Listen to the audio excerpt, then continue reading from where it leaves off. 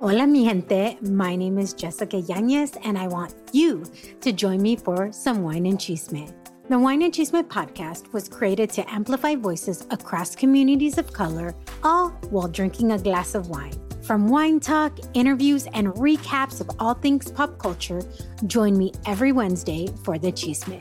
Please make sure to check out the Wine and Chisme podcast and other amazing podcasts as part of the Latina Podcasters Network. Did you know that you can experience many of the wines I taste here on the Wine and Chisme podcast? I'm sure you're aware of how important it is to me to highlight wine brands that are owned by those in the Latinx community. That is why the last Wednesday of each month, we host a virtual wine tasting featuring Latinx-owned wine brands. Whether you choose to partake in the tasting or just want to learn something about these vintners, if you enjoy wine, you will love these virtual events. Please visit thewineandchismepodcast.com/events for more information. Let's support our community and support these small vintners.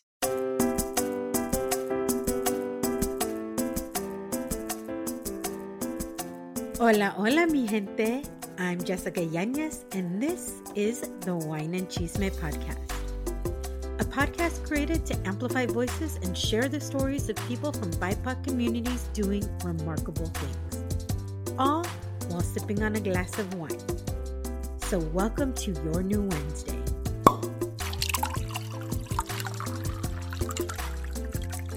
The Wine and Chisme Wednesday.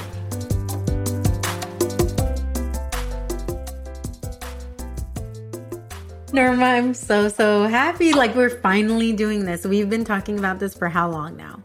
A while, a hot minute for sure. But we're doing it, and I'm super happy that we are, because first of all, every time we met on We All Grow Latinas. Shout out to the We All Grow Latina team. Yes, through Amigas, through this whole pandemic. We met at the very beginning when everything started going virtual. And I remember anytime you would open your mouth, and not just then, but now, anytime you open your mouth, I'm like, I need to listen to what this woman has to say. Because it's always like so full of wisdom. And you always have, when you have... Because sometimes I'm like, what did I just say? What just came out of my mouth? But it's true. Like, you don't say things just to say something. I feel like I have to do the podcast because I'm full of hot air. Come on. I need a way to get stuff out. But when you say stuff, it really means something because you don't open your mouth just to hear yourself talk. And I think that we need more of that, including myself. Like, I need to shut up more. And I think I've gotten better, obviously, especially doing the podcast. I think I've gotten a lot better in regards to that because you have to. How are you supposed to hear somebody's story if you're not truly hearing them? Right. But I'm super excited that we're finally doing this. But before we get into all of your chisme, we start with the wine, of course. So are you partaking today, Norma?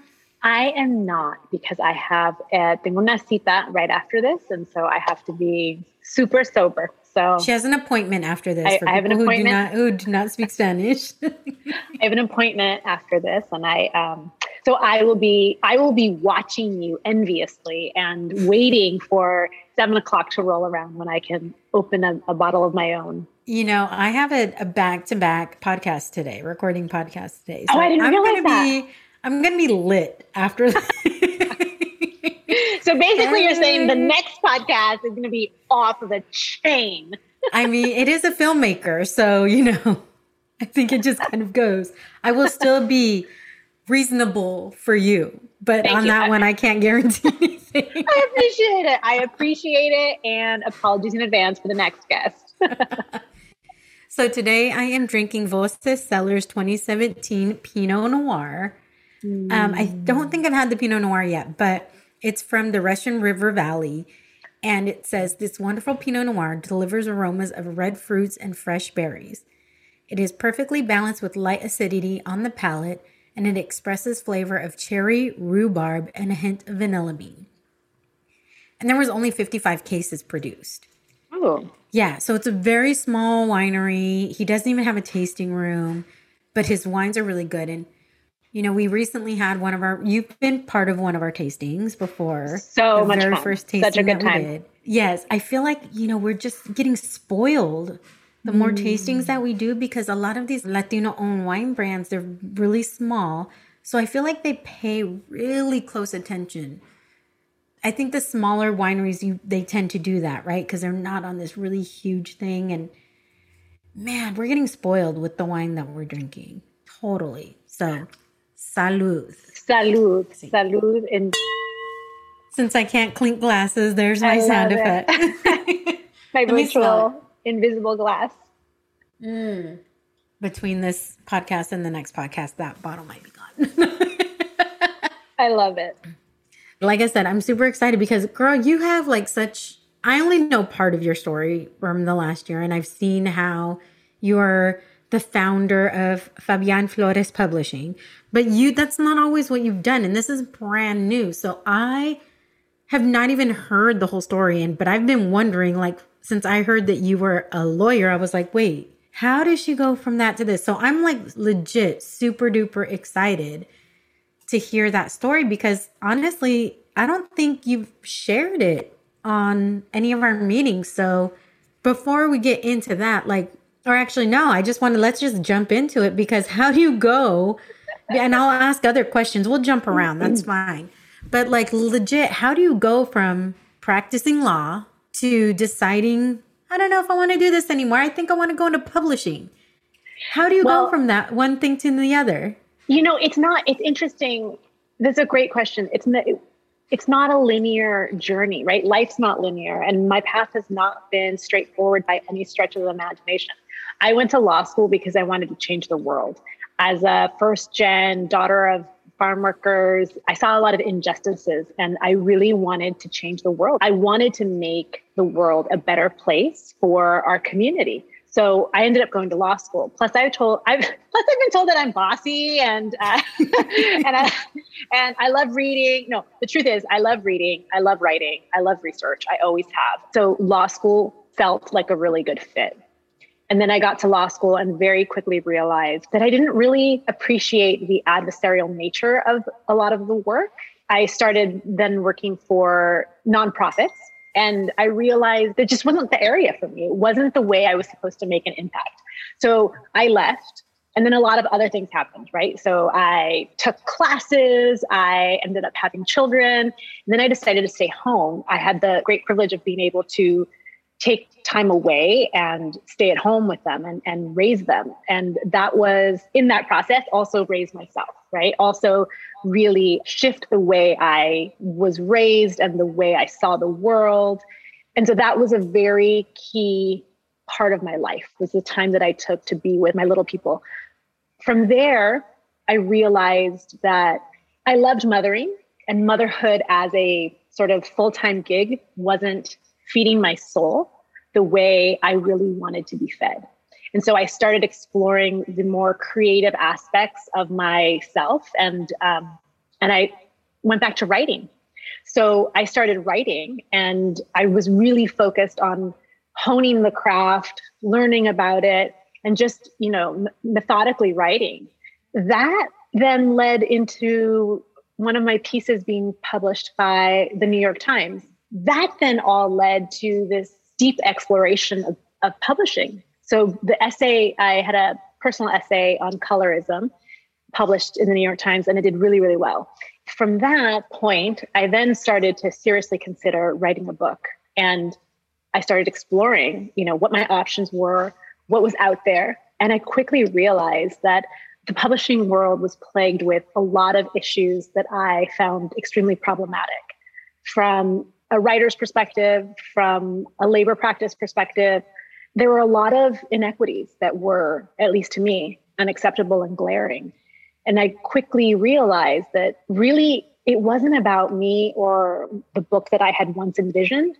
It was, this path was leading me towards wanting to change the system, not just for myself, but for our entire community.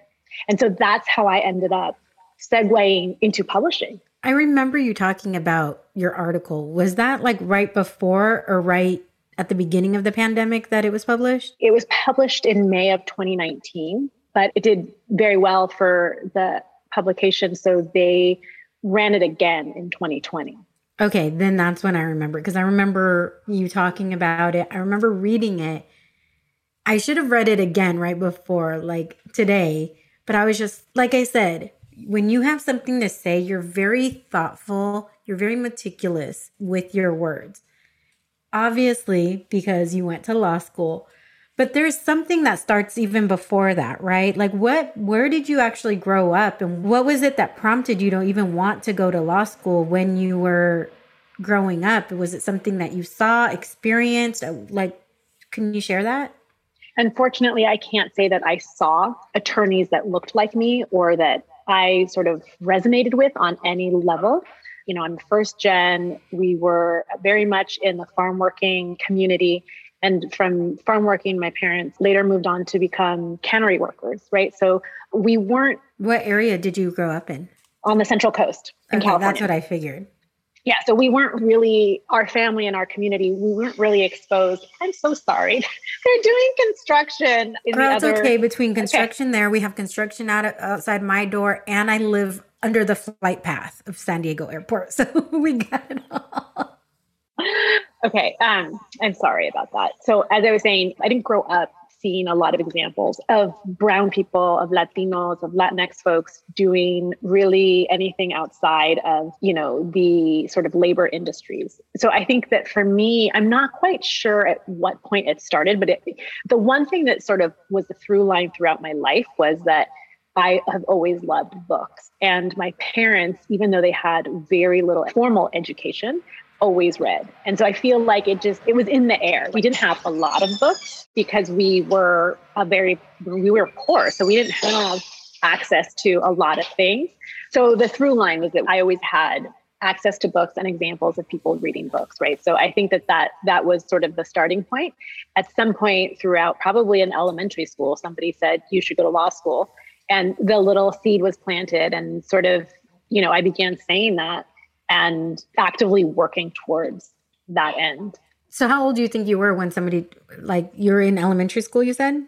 Oh, yeah. I was very young. I mean, I think that was my first thing that I wanted to do when I was in elementary school, was be a lawyer. Because like you, people said I was bossy, and I liked to argue with people. If I felt like something wasn't right, I would argue until my face turned blue. Right. So I get it. We get along for a reason. That's right. We're both strong-willed. Yes, that's just all it is. Mm-hmm. So once you got into, like, it's high school time, you still have this plant. Did you start figuring out, like, okay, I'm choosing this college because it has this program so I can go to this law school? Like, what was your thought process? And because, like I said, I didn't know you then, but I can see you still being very meticulous and very decisive in regards to, like, planting how your route was going to go. You know, I wish I had a different answer for you, but the real chisme is that, you know, I was very fortunate to have been offered almost a full ride to the college that I went to. And that's why I went, because I couldn't afford to go to school otherwise. And so what college did you end up going to? I went to Vassar College on the East Coast. So it's a small liberal arts college. They gave me almost a full ride, and that's why I went. But that's awesome. I don't think that we forget, because I couldn't afford to go to college. In fact, when I even went to community college, my parents' check bounced and I had to drop out until I could go back as an adult and still take out loans, because it was still expensive, right? Mm-hmm. Right. So come on, let's get these loans canceled. I know, right? Don't get me wrong. I took out loans, and when I think about it now, I think, wow, I got almost a full ride and I still couldn't afford to go, right? I still had to take out loans. Like, that's the type of financial situation that my family and I had. And so many people that come from communities of color, actually not even just that, just people, like, it should not matter what your color is or what your socioeconomic status is, because socioeconomic status affects everybody. Exactly. If you want to pursue a higher education, we have to find a better way to allow kids to pursue that without starting their professional life in debt. 100%. I think that it made such a difference. I mean, well, my money story affected a lot of the decisions I have made for most of my life, right? So even though I didn't graduate from college with a ton of debt, it still felt like it was a ton of debt at the time. And it still dictated, in my mind, what I could and could not do, right? So I had lots of friends who had financial, emotional support after college, right? Trust funds. Like all of a sudden you go to a school like Vassar and I was exposed to a whole array of different socioeconomic realities, most of them much more privileged and affluent than my own. And for me, that sort of like my money story still dictated my choice of post-college work, which is immediately get a job and immediately try to get a job in a law firm and make as much money so that I can, one, pay to live in New York City, pay my loans off, save money or try to save money so that I can apply to law school, right? So it was the reality of not having a financial safety network is real. You know, it really shaped a lot of the decisions that I made, including ultimately going to law school. Like I felt in my early 20s that I didn't have a choice, that I needed to get a job that would be secure and that would ultimately help position me to make enough money to be able to take care of myself and to take care of my family. Wow. How many people have to live every day thinking that exact same thing? Yeah. I have to do this because I have to do this. I have to do this because, but then in the last year, we found out that there's no such thing as a secure job anymore. Right. We think because my parents, the same thing, they wanted all of us to have a secure job and to have this and have that. And I'm very, very fortunate that I did not lose my job and it's giving me more time to do stuff with the podcast. However, there's so many people that didn't have that luxury and that lost their job and they think their job is secure. And then we find out something happens and no, there's no such thing as a true secure job. I think each generation has experienced less security and less security because it's very few and far between. I think there's such things as pensions anymore. Yeah, I think it's very rare. Yeah, and there's not even every job offers a 401k or something like that. We don't learn about these things in school of money management, of retirement. And I'm sorry, like I would have rather, instead of taking regular math class, I would have rather learned something like that. Learn about compounding, learn about interest, learn about, debt ratios and all of these other concepts that are critical to shifting our money stories and really, really empowering ourselves, right? Like, I think that is one of the ways in which our current educational system fails our children, and particularly our children who are who come from a socioeconomic situation that is less affluent and less privileged, right? Because I feel like we as a society could be really providing tools that will really help empower, and we don't in many ways. Absolutely.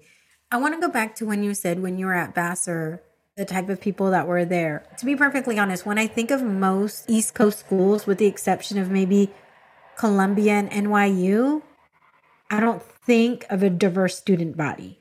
So am I correct in making that type of assumption with Vassar as well? Or was it diverse? And what was your experience being a brown girl in a school like that?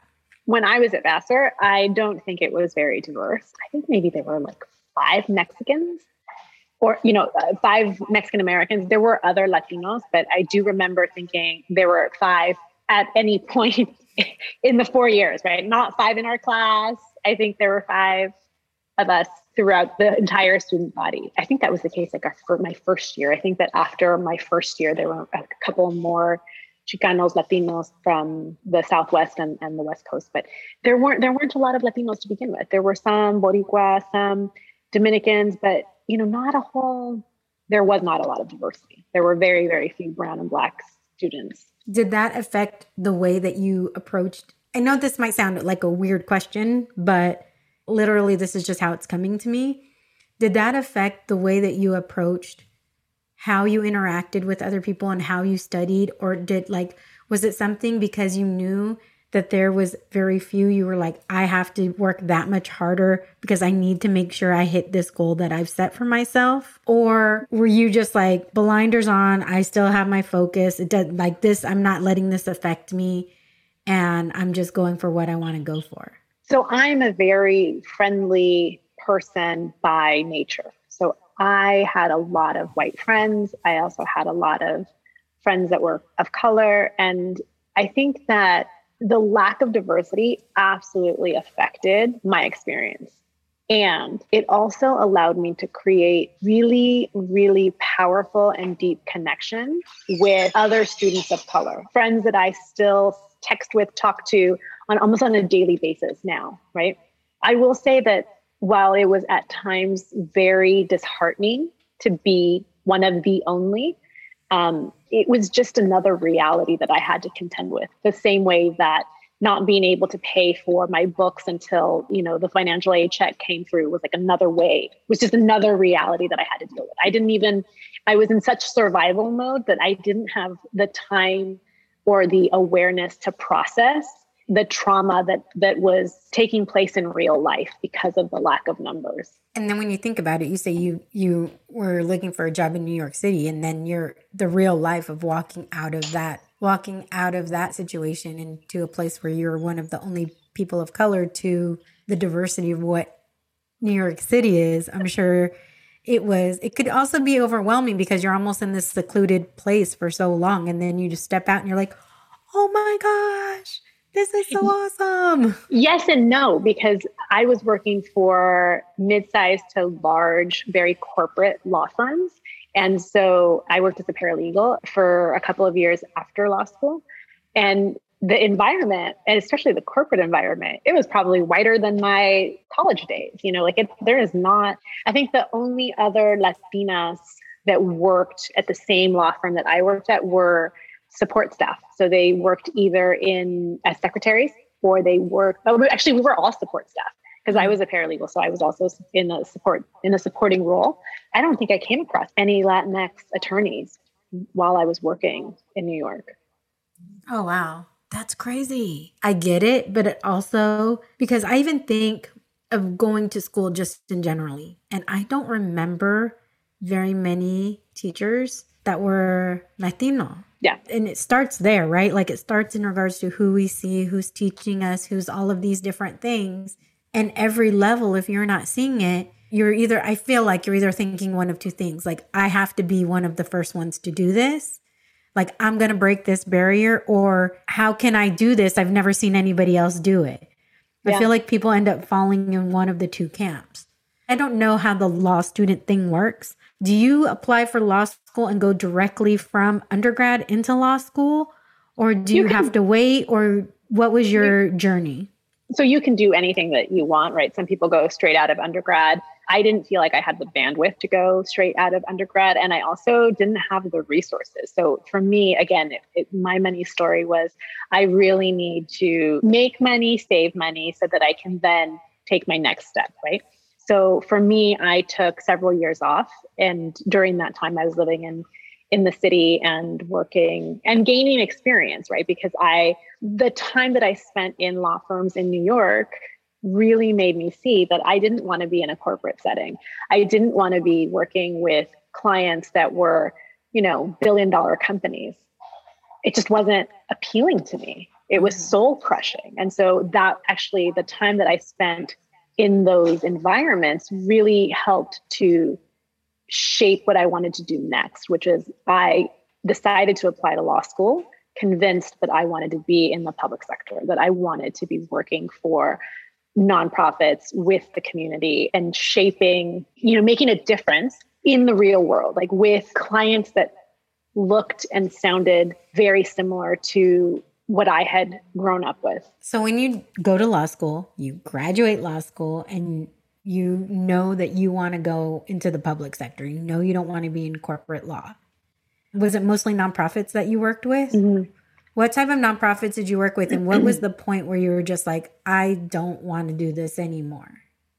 Oh, I didn't want to do it my first year of law school. Like I went to my first, my 1L first semester. I was kind of like, oh, this is not for me. Like I am not supposed to be here. It's just not, it's not for me. And then the part of me that was like, wait, you're the first person in your family to get this far. You can't quit.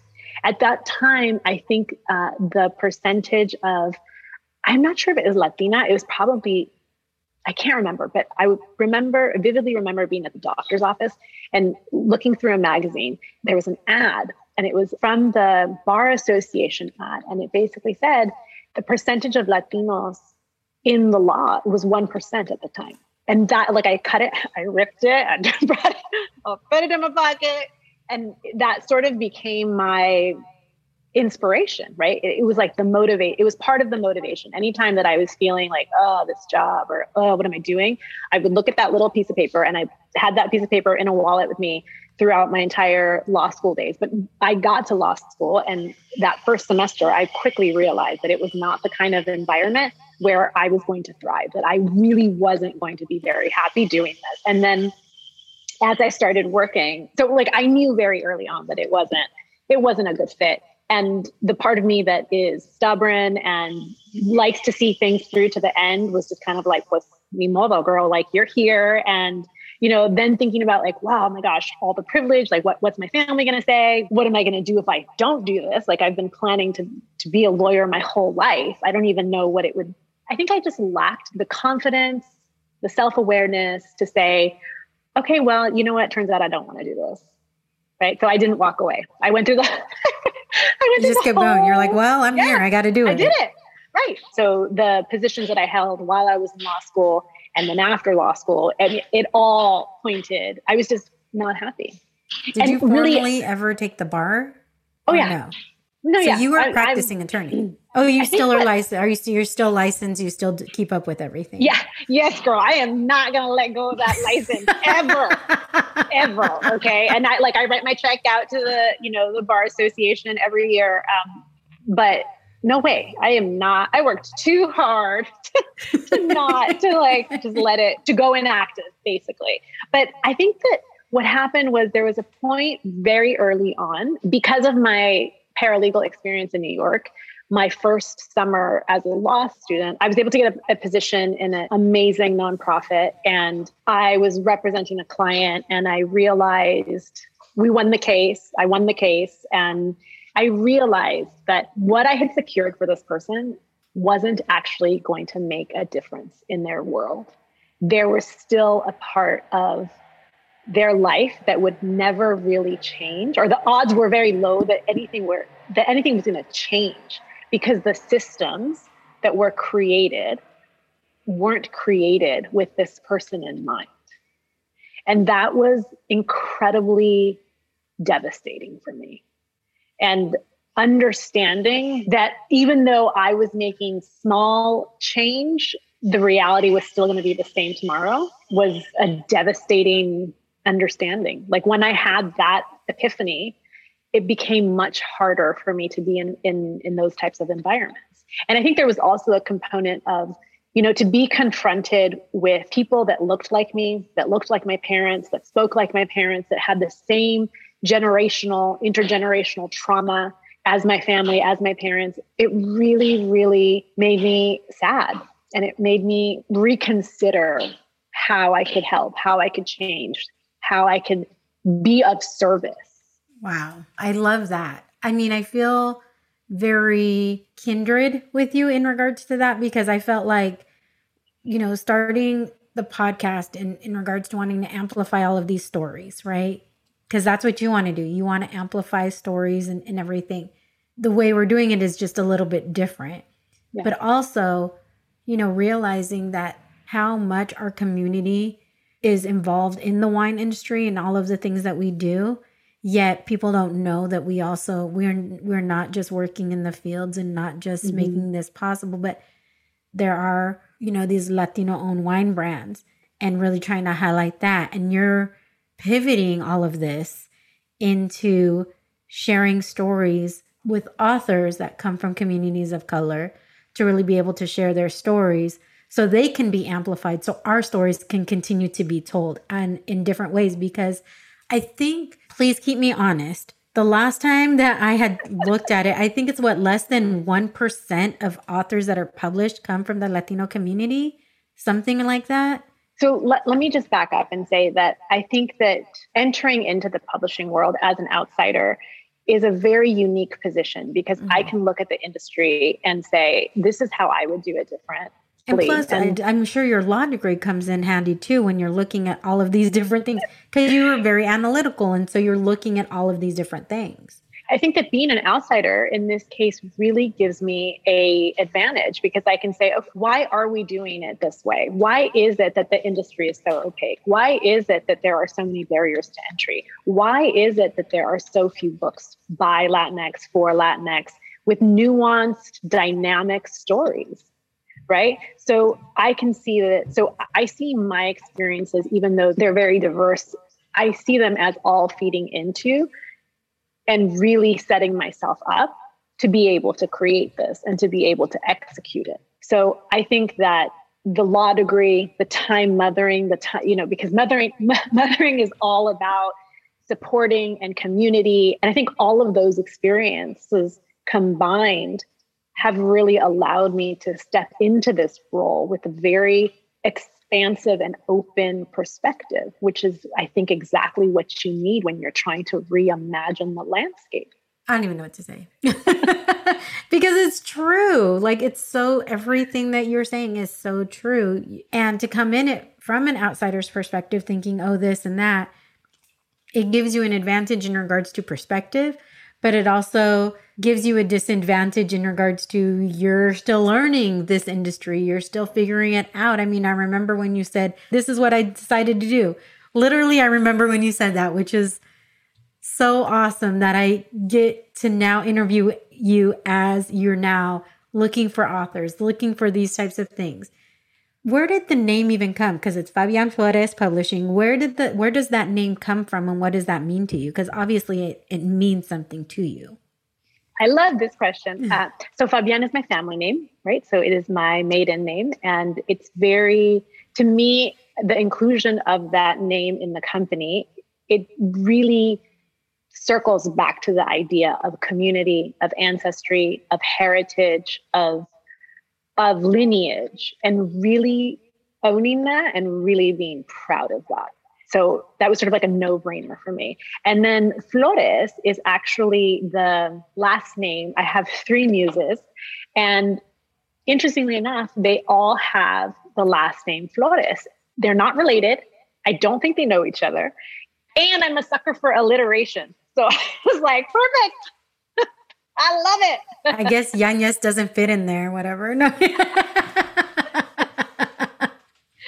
because I met you later, girl. Yeah, next time. It's for the next venture. No, that's so cool that they don't even know each other, but they just happen to have the same last name. But yeah, it's fascinating. So my muses are connected by their strength. They have so many similarities, even though they're wildly different humans. They're connected, in my opinion, through their strength, their grace, their beauty, their courage, their leadership. And those to me are all qualities that I aspire to cultivate in myself, and qualities that I think that as a company, if we can embody half, a quarter of what these muses create and project and accomplish in the world, I think that we're going to be okay. Do they know that they are part of this? I don't know, actually. I don't think so. We haven't had the conversation. I mean, I see a wine night with your Flores people and you're like, hey, guess what? I just need you guys to know. Yeah, with your muses. I'm trying to think of like a good name for that. Muse night. Morning mimosas with your muses. Oh, I'm all right. I'll give you credit, girl. Just off the top of my head. I love it. Give me something wine related. I'll figure it out. I love it. One thing that I also like and that distinguishes you is that there are other Latina-owned publishing companies, but they mostly focus on children's books. Mm-hmm. you're not focusing on children's books. You're focusing on stories that, or actually, why don't you tell me? Because I don't know. Like, you tell me, what exactly are you focusing on when it comes to the types of authors and the types of material that you want to include with Fabian Flores Publishing?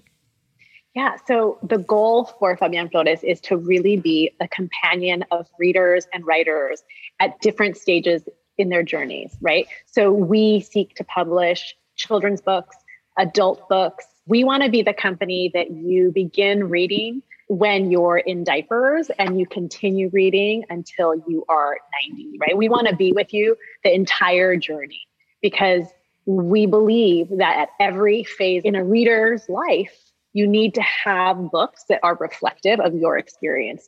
You need to be able to see yourself in books at every stage in your development. And that's really key. That's what I wish I had. I wish I had books when I was a young kid that reflected my experience with characters that looked somewhat similar to me, right? And I think that continues to be the same now. So really the goal is to be able to produce works that are treasured by the reader, whether you're 5 months or 85 years old. And just as clarification, you're not a self-publishing house, right? You're no, publishing house. We work within the traditional publishing industry. Because I think there's so many places that are self-publishing. So I want to make sure that we're clear in regards to that. Yeah. And look, I think that I'm not elitist in that sense. I think that self-publishing is important. I think it has an important role to play in our community and in other communities. I think that for too long, the traditional publishing industry has been so exclusive and so hyper-focused in producing a very narrow understanding of what books can be like. And I understand why self-publishing is needed, right? I think it's critical. That's not the business model that we are working in. There's somebody out there that was like, I have a story, but I don't know where to start. I have a story that I think needs to be told, but I'm not the greatest writer. But they feel like it's an important story that needs to be shared. How are you working with those people? How are you cultivating and finding your authors to work with? So I think that it's really important to always be working on your craft, right? So if you have the story, write it down. Or if you're struggling with the writing part, speak it out and then write it out and then sort of go back to it, right? One of the things that I think that the industry as a whole could do so much better in is providing information, right? Like I think it's very difficult for a person who is just starting out to have access to the types of tools and information that will help them improve their craft and will help them be able to tell their story in a more compelling and dynamic way. And so as a company, one of the things that we really want to be able to provide are resources for free that any writer, any storyteller can tap into and to use. Because ultimately, as a startup independent publisher, we are not going to be able to publish all the books that we want to publish, all the books that deserve to be published. It's unrealistic, right? However, what we can do is we can help those people that are interested in sharing their stories in making sure that they're able to tell their stories in a way that perhaps another publisher will be able to publish. Right? So when you talk to your kids about what you're doing now, I'm sure there's a lesson that you want them to learn as well. But how are you telling them what you're doing with the publishing company? And what do you hope that they get from this experience watching you create this company from nothing? So my kids are also readers, right? I feel like they were born with a book in their hand, and they have been a part of this process from day one. They helped me select the logo. They helped me come up with the name. In fact, one of my children was helping me edit a newsletter a few minutes ago, before we got on this call. They are actively involved in a lot of the day-to-day functionings, right? Because especially during COVID, I mean, we've all been home. So they have seen this company go from a idea to actually, having a website and having all of these other components of the business really be alive. They are super excited and they're my biggest cheerleaders. They're really supportive. And I think that they really understand that there is a commitment to empowering, a commitment to being a change agent. And that's the way I talk to them about it. So startup life has lots of long hours. And there are many times where they're just like, mommy. And, many times where I have to say, mommy's not available right now. Give me 30 minutes, give me 10 minutes to finish this. And they've learned to be patient. And also I think that they get excited when I have a win, they have a win. And it's beautiful to be able to share that with them. That's so awesome. I'm sure. Now, are they going to help you choose children's manuscripts? Will they be your tastemakers? Maybe. It's interesting to think about it because they are voracious readers. They go through books like nobody's business, and they have lots of opinions. They will tell me, oh, I don't like that one. Or, they gravitate towards certain books and they're able to articulate why they like those books. And I think that that's I have market research in the other room. So it is, I can definitely see them, wanting to look at some of the manuscripts and piping in. When I asked you to describe your life in one word, you said fairy tale. Why did you say fairy tale? I think that the fairy tale is an act of reflection for my life because I've gone through a lot of ups and I've gone through a lot of downs, and I love a fairy tale story ending. And I think that that's what I'm working towards. I'm working towards my own fairy tale, and by that I don't mean some sort of like Disney version of perfect or easy to digest, but I mean it's magical. And I love that magic. And sometimes there are lots of tears, and sometimes there is loss, and sometimes there is a lot of struggle. But I think that if I can continue to look at my life through a lens of magic, through a lens of awe, then it's going to all be okay. I told you Norma does not say anything lightly. I said that from the beginning. You don't say anything lightly. You're very deliberate with your words. And yeah, for sure. I don't know if your parents are still with us or not, but if they are, how do they feel about this endeavor that you're going through? My father is no longer here, and my mother is fascinated by the idea. And also it's, I think, very difficult for her to kind of grasp. I think in part because I don't have physical books to show her. I think that once I have a physical book and I'm like, mira mami, esto es lo que nosotros estamos haciendo. Felicidades. Totally. Totally. I think that there is, given her age and given her generation, there's just a little bit of, she's cheering me on. And I think that there is some difficulty grasping exactly what I'm doing. Like she has said, ¿trabajas para un periódico? Like, no, Ma. So her mom was asking if she works for the newspaper, and she's saying, no, she does not work for the newspaper. So she'll make comments that will make me think, I don't know if she really gets what I'm trying to do. And I'm okay with it. I think that until I have the books in hand and I can show her and read, until we can read them together, until she's sitting down with, my children reading her the books, or until she's reading them on her own, I think that it will be somewhat nebulous. And you'll have something tangible, which is awesome. Yes. Because like working in PR, my parents have zero idea, and they're the younger of the baby boomers. Yeah. And when I tell them I work in public relations, they have zero idea what that means. But doing the podcast, it's something they can actually listen to. Yeah. So when people ask my parents what I do, oh, she has a podcast. They don't like nothing about, even though I don't think they've ever listened to a single episode. Oh, come on. Yeah. No. Escuchen este. Dile. I have it set up so they can listen to it anytime they want. Like I show them how to do it. Yeah. But I don't think they've ever gone on there. But it's funny because that's what they say I do. Mm-hmm. Like, oh, she doesn't work in public relations, because public relations is so intangible to people that don't work with it or know what it is. But they know that they can go and listen to the podcast, and other people can go and listen to it. So no, I don't do public relations. I do a podcast.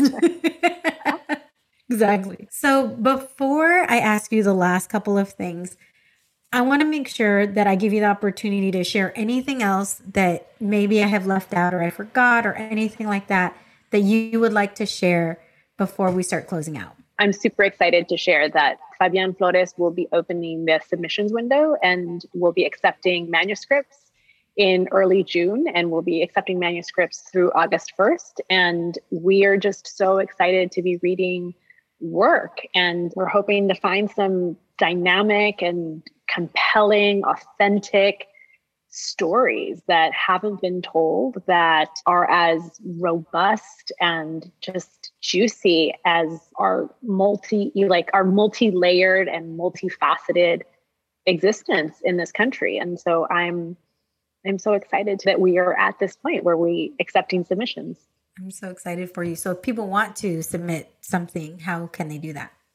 They can go to our website, fabianflorespublishing.com. And so the link isn't live yet, but it will be live in early June.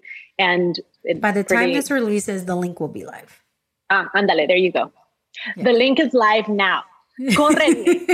Don't waste time. Run, don't walk. Let your fingers do the running right now. And what are your other social handles that people can reach you? We are most active on Instagram, and it's Fabian Flores Publishing. Norma, I love you so much. I really, really do. Like, I know we have been talking about that. Literally, we've been talking about this probably for 6 months, getting you on the podcast. I know. It was like, when I'm closer, and I was just like, whenever you're ready, let me know. And then finally you messaged me and you're like, okay, I'm ready. And I was like, yes. Yeah. I'm so excited. It's interesting because I think it's so tunnel vision in this needs to be done, this needs to be done, this needs to be done. And I didn't feel like I was at a point where I was ready to really start talking about what are we doing? What are we building? And for a lot of months, it didn't feel real, because even though I was working every single day on some aspect of the company, it still hadn't gotten to the point where I was feeling like I could really sort of begin to share that. And we're still at a very, very young phase in the company. We're still trying to figure things out. We're still trying to develop systems. We're still trying to envision the best way forward. And I feel like we are also at the stage where I can really start talking about what we're trying to do, how we're trying to shift the industry. So I appreciate you believing in me, so many months ago. And I really am so excited that we are here. I am so excited. I cannot wait for us to be able to share a glass of wine together in person. Yeah. Because it's coming. Right? I know. We've met so many amazing women through We All Grow. Like, truly, truly. And I have appreciated it. I think I appreciate it in such a different I think we all appreciate it in such a different way, because and if there was just in-person events, there's still a good chance that we may have not met at an in-person event. And the fact that we've truly been able to grow a friendship and a support system over this last, 15 months? Gosh, has it been that long? Girl, right? I can't even say how much I appreciate it. And I can't say how much I appreciate you, because like I said, you're always so thoughtful. When I was going through all of the things, literally pandemic happened 3 weeks after I launched the podcast. And having so many people from the We All Grow community even believe in me. And when I was starting the wine tastings and starting all of these things, I didn't know what the hell I was doing. But there is such beauty in that, right? There is such beauty in just saying, I don't know, and I'm going to learn, and I'm going to figure it out. And I have an idea, and I'm pretty sure that when I get to a point where I can reflect on it, it's going to look different. My journey is going to be and look different than what I had envisioned it. And how exciting and how privileged to be able to do that. It's not lost on me that most of my experience as a child and even in my early 20s was all about survival. And so to be in a place where we can say, yeah, let's try it. Let's do it. Let's build something different. Let's see where we end up. So powerful. And that's really rad. That's so cool. It is. It is. And that your authors have a place here for me when they have a space to share their work. Thank you. You always have a space here, Norma. I mean, like I said, I appreciate you so much. Thank you. The last question we always go with. What is your favorite type of wine? Red, white, or rosé, or sparkling, and what kind? Like, do you have a specific type that you like? Yeah, my relationship with wine has really shifted. When I was in my 20s, I loved big, bold cabs. I mean, that's all I would drink. And then as I got older, all of the reds really, like the tannins really started messing with my sinuses. So now I'm at the point where really I can do, so I love a beautiful Beaujolais, which is probably as red as I can go these days. I love a yummy Pinot, a Chardonnay, a Viognier. Like, I mean, there's Beaujolais are so, I'm white and Beaujolais, Beaujolais which is kind of like a white. So for those who do not know, like Beaujolais is basically the lightest red that there is. It's like grapefruit juice, basically. No, I don't like grapefruit. No. Well, okay. But I mean, it's a very light summer drink. Yeah. You can still drink it for summertime and everything. And oh my gosh, it's light. Cause I think a lot of people think of Pinot Noir, and Pinot Noir is like medium red. It's not too heavy. It's not that light though. But a Beaujolais is, yeah, I like a good Beaujolais. Look, I enjoy wine. And these days, given my sinuses, I tend to lean towards whites, champagne, or Beaujolais. There you go, Norma. Again, otra vez. I know I've said it like 3, 4, 5, 6 times already. Thank you so much. You are truly, truly just such a remarkable woman. And I appreciate you so much. And I'm so glad we had this chance because I got to know you more too. And I love those opportunities. I love when, I saw this whole journey start in regards to when you're like, I'm going to do publishing. I'm starting a publishing house. And then now, like, launching it, ready to get submissions. I'm like, my mind is so blown in the best way possible. So you guys better go to fabianflorespublishing.com, submit your manuscripts, follow her on social media, do all of the things. It will all be in the show notes as well, because you want to get in at the beginning before she gets way too overwhelmed and she is too Beaujolais for us. No, come on. Nunca. No, and I mean, I think that, look, what we're trying to do is we're trying to create a different paradigm. We are trying to center Latinx narratives by Latinx creatives, because we understand that our stories have not been told adequately in the past, right? So what we're trying to do in a lot of ways is to change the conversation. And that starts by putting our community front and center. And that's what we choose to do.